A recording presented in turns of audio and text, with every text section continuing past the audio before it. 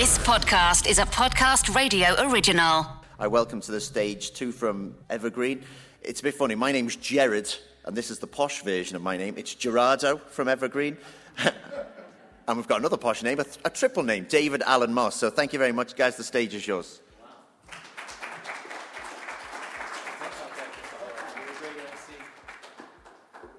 I'm very proud to be here. I want to just thank Jerry and Paul from Podcast Radio for having us today.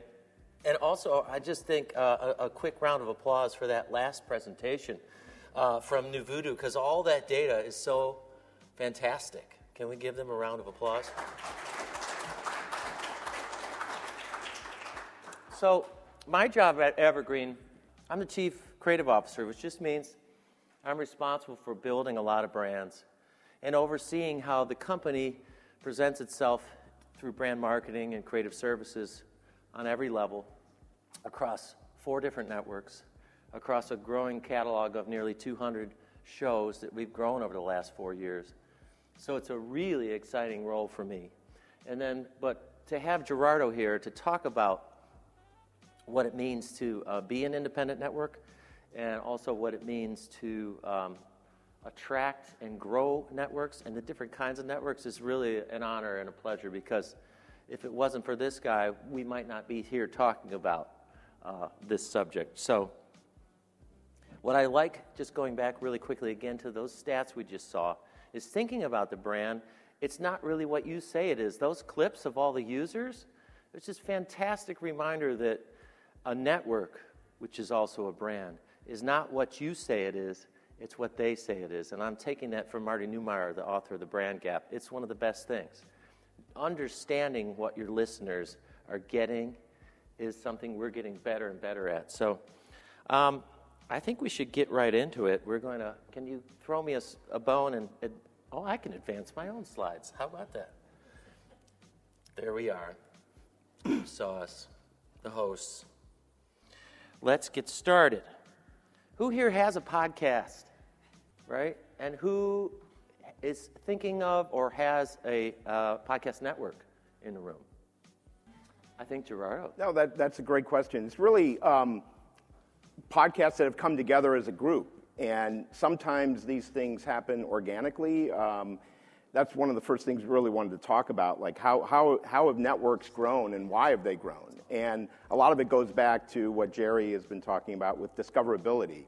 You know, how do you find good podcasts? And what happened a lot is, in the past, you've seen a lot of these podcasters come together. They might be in a similar genre, and they start cross-promoting with one another, and then they decide to form a network, and then it becomes more formalized, and they grow from there.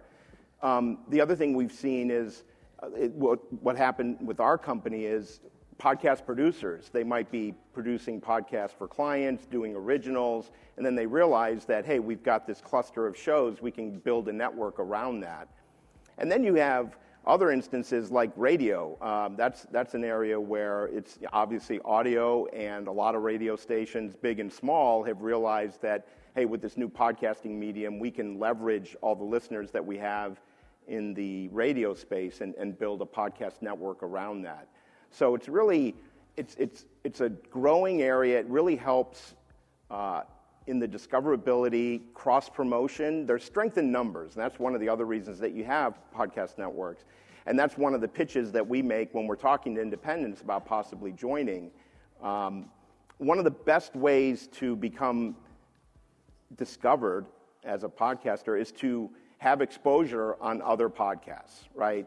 And so cross-promos are critical. Finding other podcasts in your space that discuss a similar topic and reach a similar audience, if you can cross-promote with them, that's a great way to get new listeners. And then as a podcast host, if you can become a guest on other similar podcasts, it's another fantastic way to grow your audience. So networks help facilitate all that, right? So what we do with a lot of our network partners, we're telling them, hey, come on board. We've got these various channels. Let's say you have a history podcast, we have a history channel. We're going to introduce you to others in our network. We have, through the technology, just simple cross promos where everyone cuts a promo for their show, and then that's dynamically delivered through the other podcasts in the network. And then we're always out there networking and meeting others in the industry and looking for opportunities outside of our network for cross-promotion as well. So. That's awesome. So, but we're going to back it up because I would love to ask Gerardo, and there's maybe some folks in the room that are wondering, where do you start? You know, what goes into building a network from scratch? And really, the bigger question is the why. You know, why do I start a network? Yeah, and a lot of that comes from where you're coming from, right? Do you just have one show and you have other connections within the industry, and then you decide to form a group together and build a network off of that?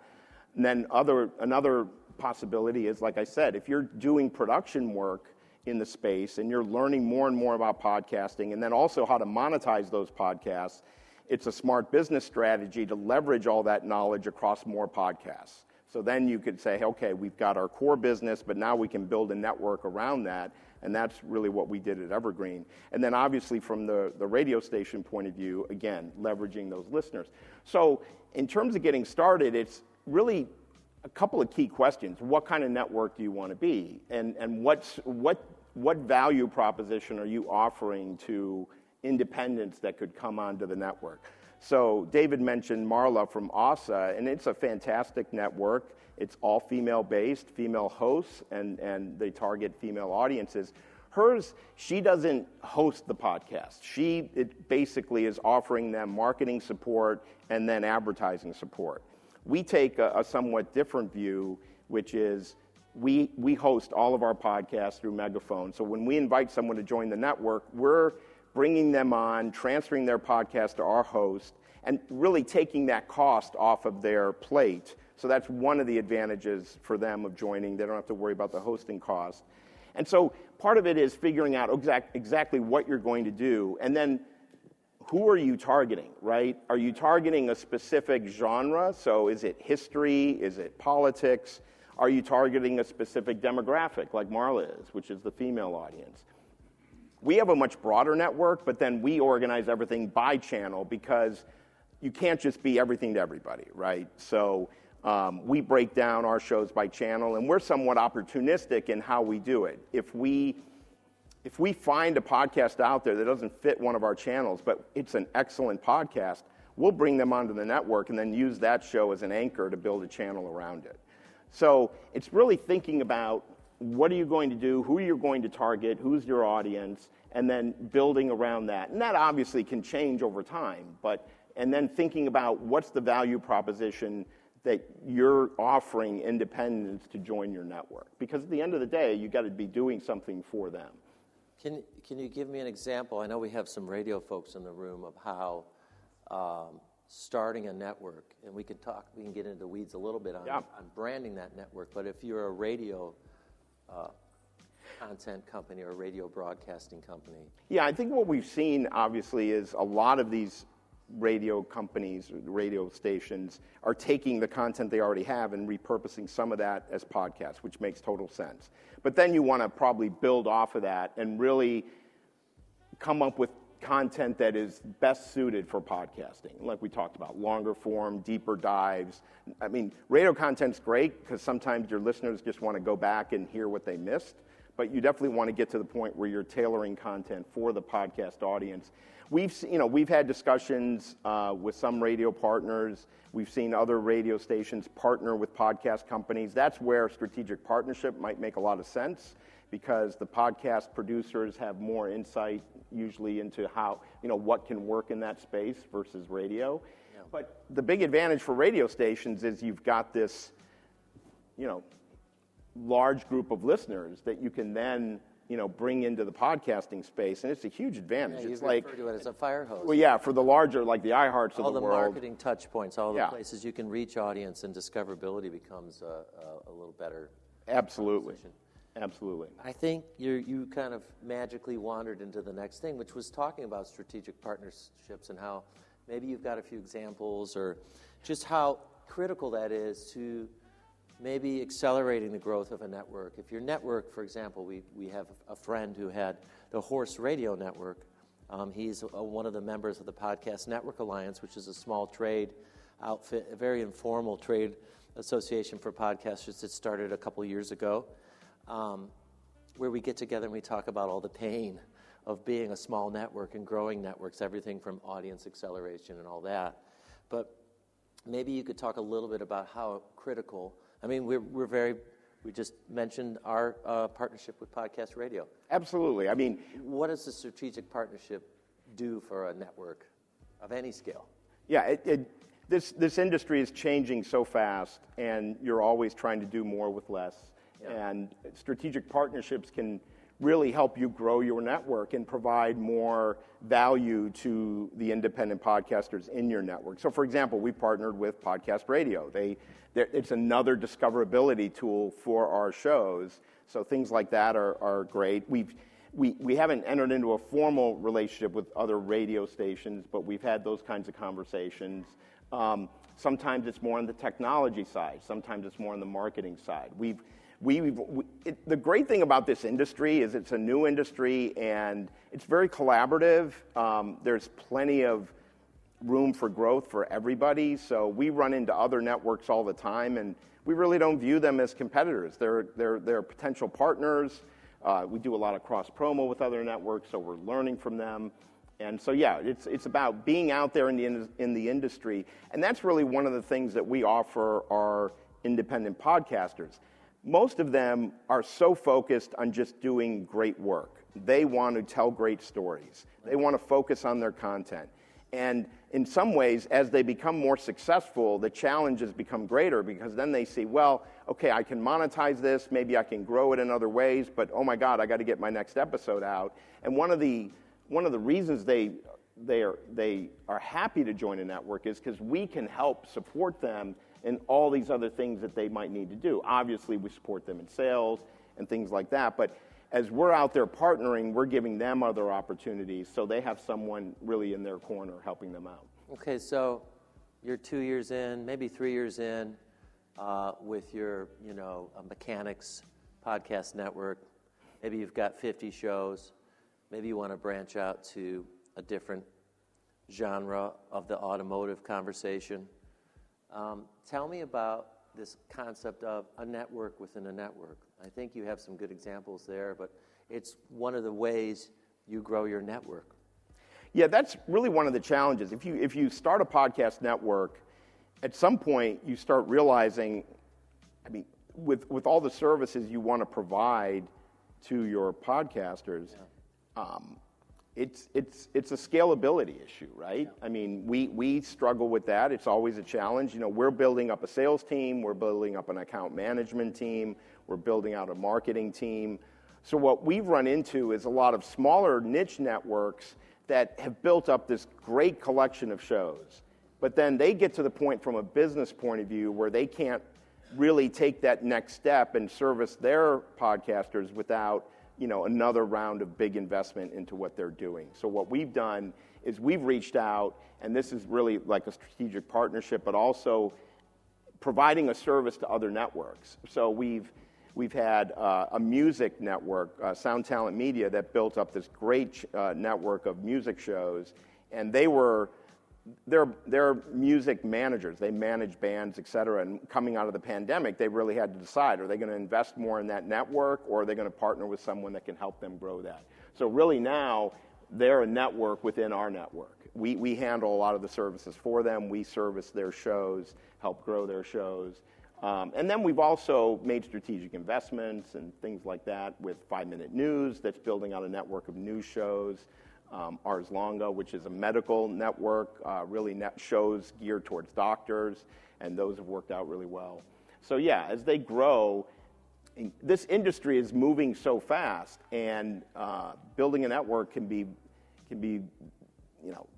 a great business opportunity, but you're running into all these issues as you try to scale. And so we're going to see consolidation in the industry, and that's just a natural thing with a young industry as it advances. Yeah.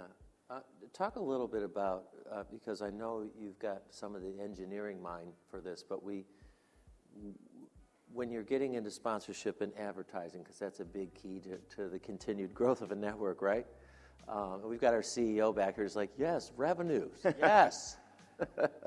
turn that burn rate into, a break even at least. Talk about how there's this idea of you've got genres, you can build them in, as Evergreen has done, into channels, but then this idea that you can break them out into their own freestanding. We did do that with Killer. I mean, what's the advantage of that for partners and really a sales and marketing strategy? What we're seeing in the industry is that you're always out there trying to promote a show and sell a specific show. And certain advertisers and sponsors can be very show specific. But many of them are looking for scale, and they're looking for groups of shows, right? And they want to advertise across a channel or across a network, especially when it's very targeted. So what we've done is part of our strategy, and this goes back to the whole branding and that you can speak to, but we've got Evergreen as our general brand for the entire network, but with certain channels, we've branded them separately. So for true crime, which we got into late but is growing very rapidly, we created killerpodcast.com. So it's a whole separate website devoted to true crime, paranormal, etc.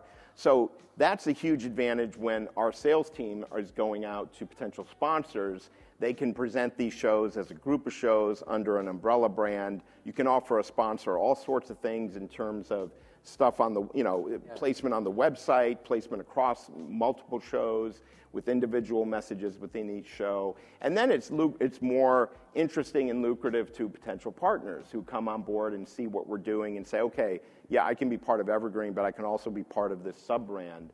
And then part of it, too, is, again, we're somewhat opportunistic there where we see opportunity. We have several motorsports shows, so we're building a brand around those shows called Pit Pass Motorsports. Yeah. And so, these sub-brands, and that's when you come in terms of... It's job security for me.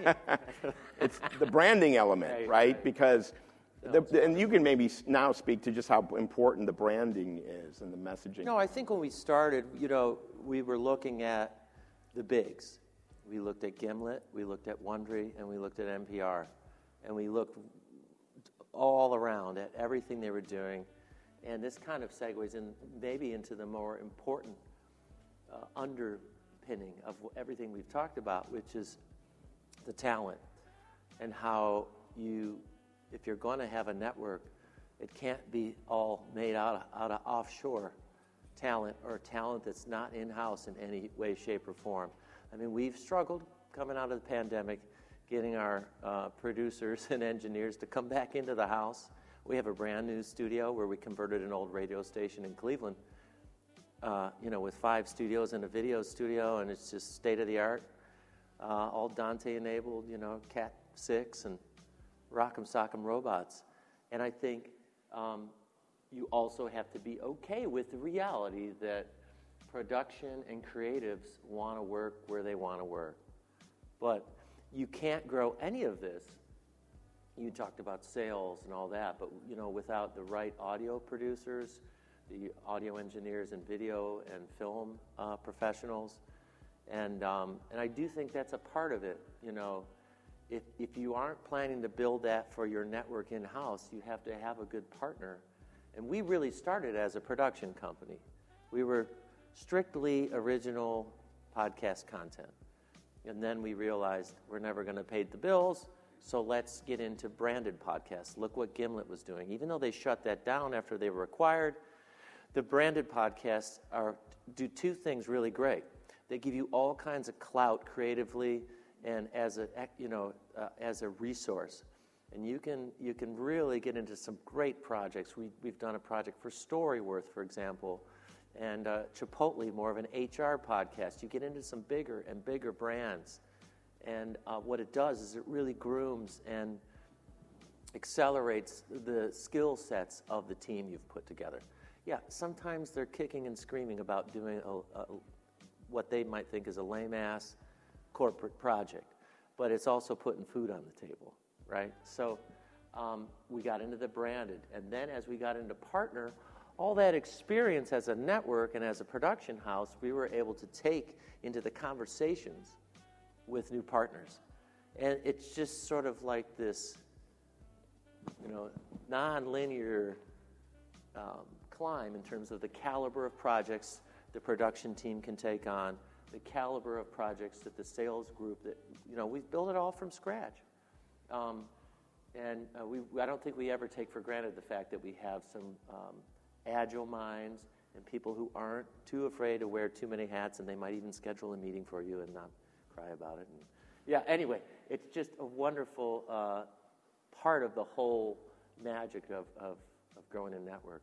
I don't know how much time we have out there do we want to segue into some questions? Let's get to questions. Before that, just one last point I wanted to bring up. As you're building a network, one of the most important things is just how you curate that content, how you select the shows, how you vet the shows.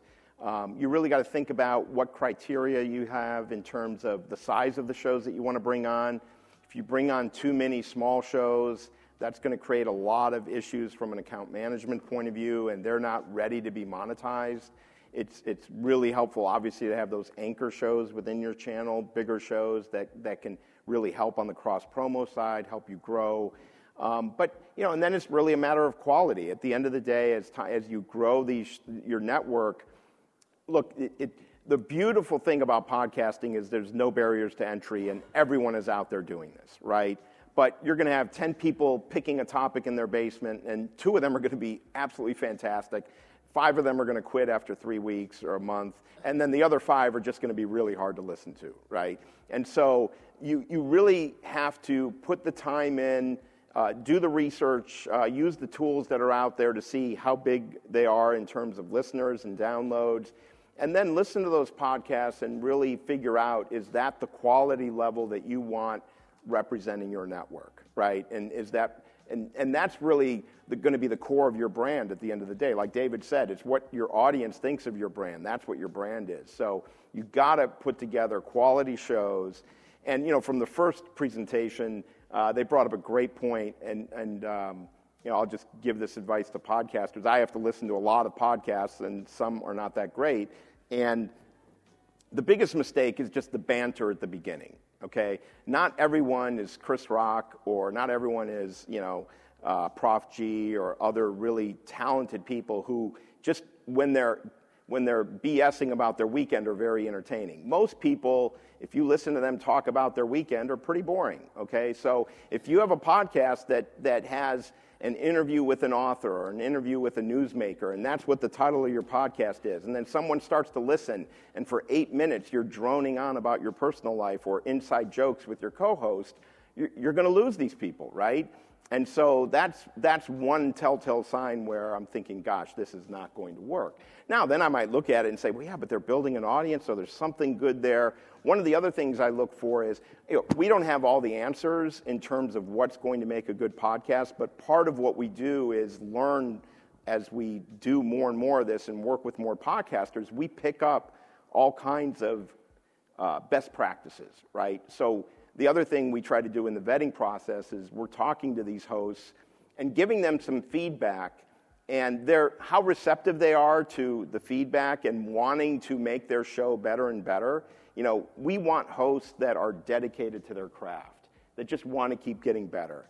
And so that attitude is very important, and you want these hosts that care about what they're doing, that want to build a relationship with their audience.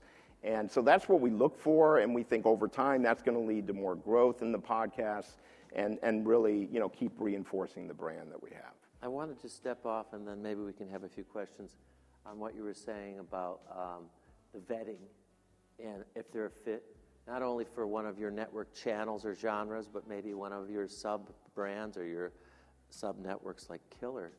There's a lot of conversation, and I want you to talk just a little bit about 2 to 3 years from now where we're going. You kind of did. Maybe you can wrap it up. But brand suitability is a big one we hear now. So as you get big enough to take on advertisers or work with outside advertising groups like Gumball or DAX or any of these other groups that will sell your inventory on your behalf. Now they're talking about suitability and just safety. And so it's really important as you build your network that you craft the right collection. You curate was the word you used. Yeah, and you just have to go in with open eyes on that, right? Because you may have shows or a channel that's a little bit edgier, and that's great. Yeah. Because that content, I mean, there's people that want that content. That's one of the beauties of podcasting is you don't have, the big corporate overlord saying, hey, you can't do that. But understand that certain types of shows that might be edgier in a certain way are going to be harder to monetize. You have to really think that through in terms of, what's going to work in terms of downloads, but then ultimately, if if this is a business, you want to be able to monetize that content. So be very careful in terms of how you approach that. Yeah. Good stuff. Any questions? Got some. Let's start here. Oh, go ahead. How do you go about, presenting your sales approach to people that are starting out? And how do you differentiate, say, that between the older model of broadcast radio? So when you say people starting out, you mean someone starting a podcast? Yeah, if someone's starting a podcast, that could be something where they come to us and want to do a joint production. Like, we do three things. We develop our own podcasts, and sometimes those are joint productions. We do branded work, which is work for clients. Then we have the network. Now, if it's someone that's just starting out, chances are we're not going to bring them onto the network. We've gotten to the point where as we're growing, we want to see usually a minimum of like 3,000 downloads a month before we bring them onto the network. But we get approached all the time by people thinking about a podcast or doing something, and we're more than happy to have that conversation with them, understand, talk them through what their idea is, what are their goals with the podcast, what is their target audience, what are the audience niches, and try to give them as much feedback we can and say, hey, good luck, these are the things that you might want to think about. And then obviously if that show becomes successful, we want them to come back and talk to us, about possibly joining the network. So if it's a more established show, again, what we try to explain to them is the realities of their situation and how we can assist them, right?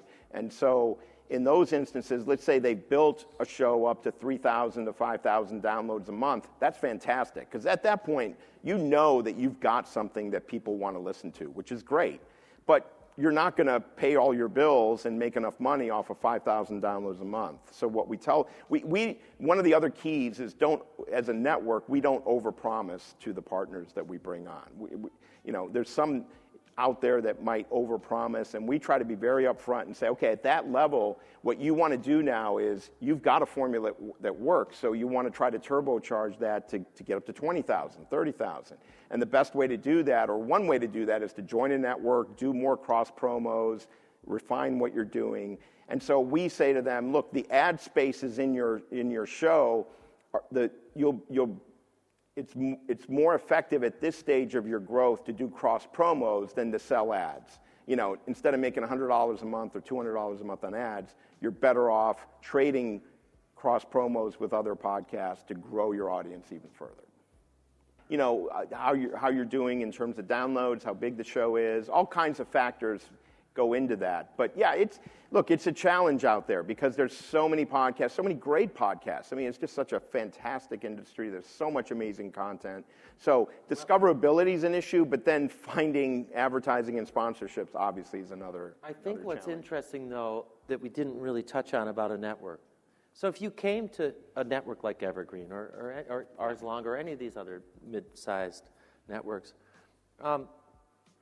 you may already have the content in a number of places. You may already have it on YouTube and on your website. But then when you partner with another network, it's also on their website, and it's also on their YouTube. Single stream. It's coming from a single point. So we still get all the analytics and audience information from that single point. But now there's other places for people to discover your show. So it's a win for both groups. That's where the network, that's part of the power. That's part of the power. And then, we have a sales team that's out there doing that for our shows. So I think that's which at least helps. I think for an independent group, it's very difficult sometimes. Right. Oh, wow. Yeah. But maybe that's not, is that not translating to downloads and subscribes? Gotcha. Okay, we could chat more later. Great problem. Yeah, go ahead. Go ahead, you. Yeah.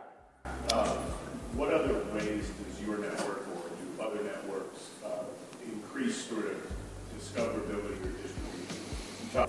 No, that's a great question. And we're always experimenting, right? That's one of the big challenges, right? So one of the things is, are we advertising the network itself or individual shows? And most of our advertising is going to be for individual shows within the network. We're doing other things branding-wise and being out there in the industry. You know, our website is very SEO optimized, so we get a lot of visits to the website, so that all works. We're expanding into video, so building out YouTube, which is a great discoverability tool, especially clips of shows, right? Because YouTube is this fantastic search engine, so how someone might find a podcast versus a video clip on YouTube are two totally different things. From one podcast episode, you might get 3 clips that are very well optimized in terms of the title that you can put on there and having them find them.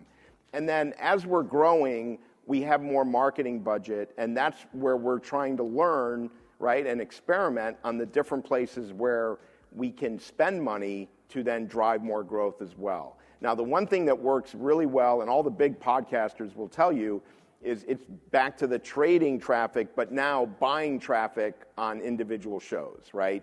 Because you want to, we heard this from Wondery when we first started, try to market to other podcast listeners. That's really important.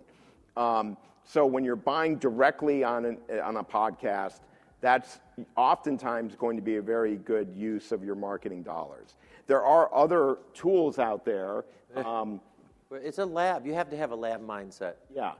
You try it, you measure it, and then you walk away. We've gone through a lot of different trials, and we have a nice little toolkit that's starting to say, hey, you need 40,000 real certified IAB listens.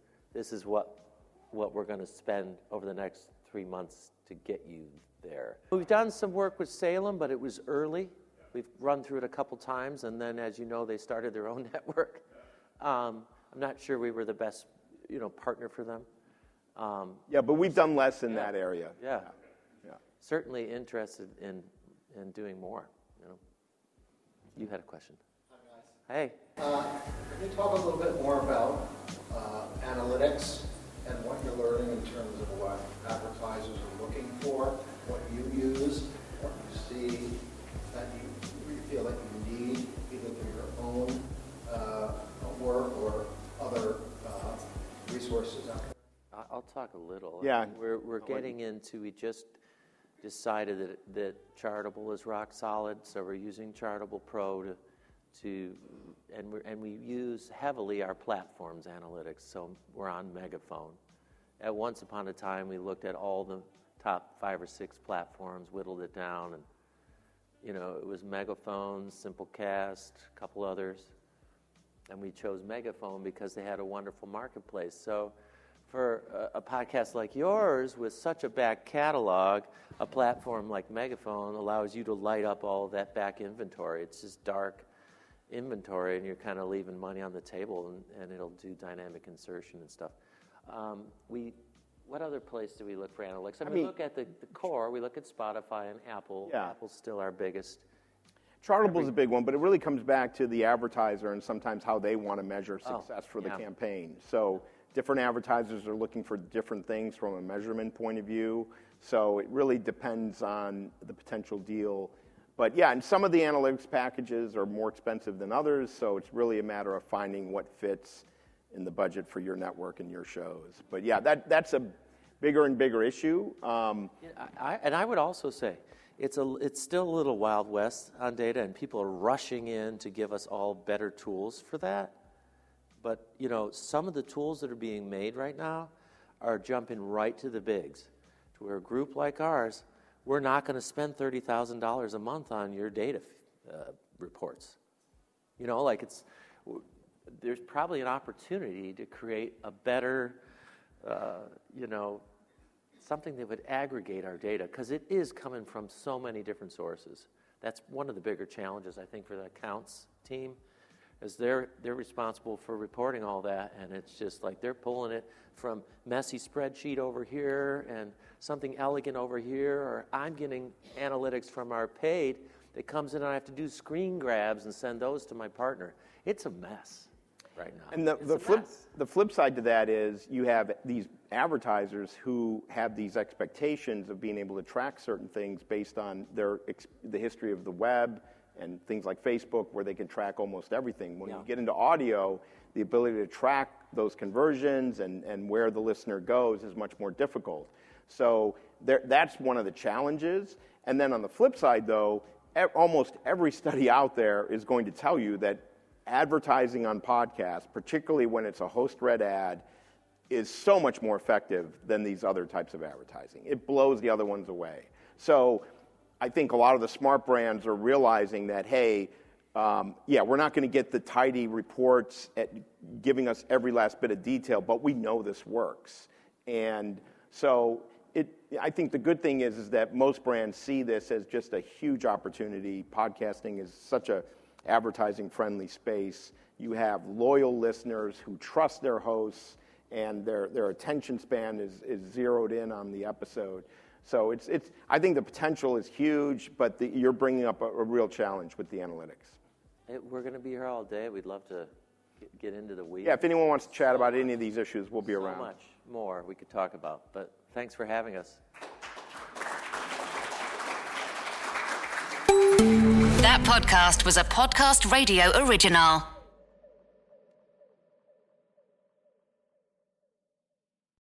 Bonjour, this is Fabulously Delicious, the French food podcast. I'm Andrew Pryor, and every week I bring you the wonderful and fabulous people involved in French food, whether they're here in France like me or from around the world. Each week, we dive into a specific topic, be it a French dish, an ingredient, or a French cuisine cooking technique. My guests are all about French food, so come join me on Fabulously Delicious, the French food podcast. Bon app!